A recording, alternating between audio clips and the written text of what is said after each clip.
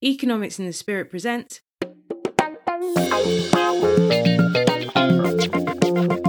How to Be a Success. Ordinary men living extraordinary lives. The podcast that explores the messy nuts and bolts behind people's success.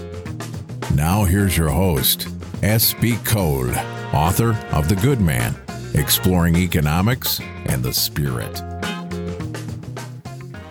Okay, so this month we have with us Mervin Cato. Mervin is head of Enfield's Secondary Behaviour Support Service and founder and co-leader of Men United for Christ. He works with the most challenging young people in his borough, most of whom have been excluded from school, and a large percentage of them are young offenders as well. Mervin, I feel very, very blessed to have you here today. Thank you. No, thank you very much for having me on. Bless you. I wanted to ask you, Mervin. Well, actually, first of all, I want to say that I really respect the work that you do because it is a very, very, very difficult job and it's a very, very important job as well. So I just wanted to give you props. I know with COVID-19 and everything, people are talking about NHS workers and people we don't necessarily think about, but your job is so crucial as well. So I just want to say that I think it's amazing work you do. No, thank you. And, you know, my job as it is in this day and age, I'm kind of sitting at a desk and having all the meetings and those sort of things. And it's really my members of staff that they're on the front line working with these hard to reach people. And come on, let's face it, there are some tough young people out there now. So my staff and what they do, props to them. Seriously, they really do the tough work. Thank you for that. It's the truth. I wouldn't say if it wasn't the truth. So we're going to start at the beginning. And what I wanted to know is a little bit about you when you were younger and your family, maybe how they shaped you. Yeah, so coming from a really interesting family. So my dad had a big family in Jamaica, yeah, and he had a few children in Jamaica in previous relationships before he met my mother. And then he met my mum and they had a few children. And my dad was very well known back in Jamaica in a place called Portland. Yeah, they were very, very well known in the area. And it got to the stage because he had a few children before he met my mum. There was a few relationship issues with him and my mum and people previous relationships that he had as well. And mum just said, listen, let's go to England. In order for this relationship to work, let's go to England and let's have a new start. And they went to England. They had more children. And to cut a long story short, my father has 19 children, 11 with my mum. So you try and work that one out. And that has shaped me in a massive way. And it's all good. And but you know, in a household of many brothers and sisters, you have to fight for your position, and that has shaped me and my brothers and sisters in a good way. I think, in a very good way. Just to get some context, can you tell me if you were born in Jamaica or over here, and what number in the 19 are you? God, that's a hard question. Right, so I was born in England. My two full brothers, were born in Jamaica. My mum and dad had to leave them in Jamaica when they first came over. Then they came over when they were about, I don't know, I think it was about 9 or 10. And when they came over, I think 3 of my sisters were born, so there was about 5 of them altogether by the time my 2 brothers came over. I'm roughly in the middle. I think I am number 8. What did your dad do? What did my dad do? That's a massive question. In what way? To work. Remember, he'd done a lot of things. Remember, he had 19 children, so he did a lot of things. My dad, when he actually came over, he was a a pipe fitter. That was the job. So he came over to England, and they were fitting pipes. So under the floor and all that. And he used to work for this company called William Press.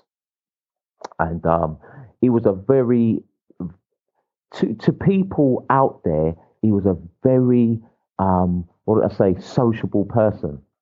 Very, to everyone. He was just a sociable person. And what he used to do, he used to stand outside the house and talk to loads of people that used to walk past the house and everything. And my dad also, he used to be a chairman of a football team. Yeah. And that was key as well, because what the young people that came over, a lot of the young people, the second generation that came over to England from Jamaica, or the West Indies in general, they used to be involved in youth clubs, and formed this youth club called Newbury.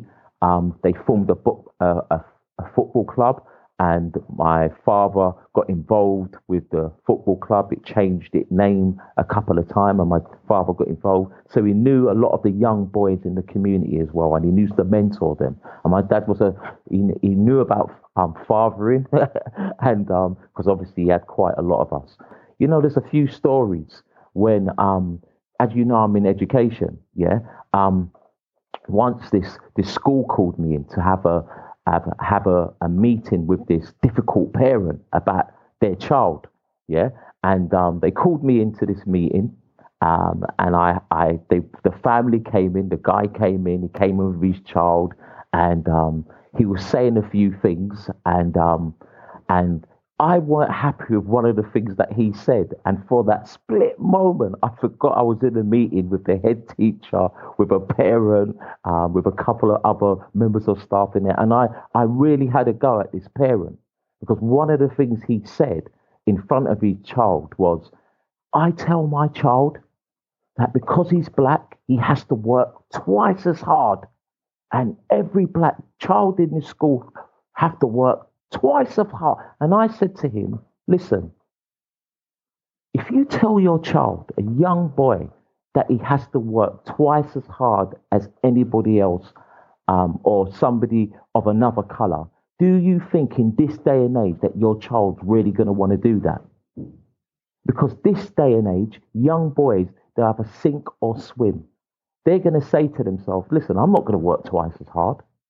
What I'm going to do, I might as well just join these guys on the streets and earn big money. So I said, you've got to be very careful when you tell children, young boys, particularly young black boys, and you make that comment and you put that in their spirit. You've got to be very careful. And I told him that, and he looked at my name. My name was actually it was written on my badge, and he said, You're Cato? And I said, yes. He goes, I know your dad. He goes, your dad used to mentor me, as he used to stand outside the house, and I used to walk past the house, and he used to mentor me. And he said that in the meeting with everybody there. And he said, you know what, Mr. Cato, nobody has never said something like that to me before, and I understand what you are saying, and I'm going to take that on. Excellent. So am I right in understanding that you were a mentor at the start of your career? Yes, I was a mentor. That's how I started. I started as a mentor. I was working in insurance, and this mentoring thing was happening in America, and it was doing really well. And England took it on. I think it was Tony Blair's government decided to get mentors on, and I saw the job, and I went for it. I didn't have no educational background, so I wasn't working in a school or anything like that. I just went for the job, and God is good. Seriously, I got blessed, man. Your father was a mentor to people in the community on an informal level because he was doing his shop fitting and dealing with his own 19 children. And then he implanted that into you, and then you've gone so far as to be the head of all of the behaviour support service in Enfield. If you want to put it like that, yeah. But it's been a long process. So, yeah, from there, I just took on skills. I wouldn't say that he taught me, As a son, you just pick up skills, don't you? That's what you do. In everything that you do, you just pick up skills. That was the wise and humble Mervin Cato. Next time, he's going to talk to us about the biggest thing he struggled with as a young man. The biggest thing I have struggled with when I was young was me.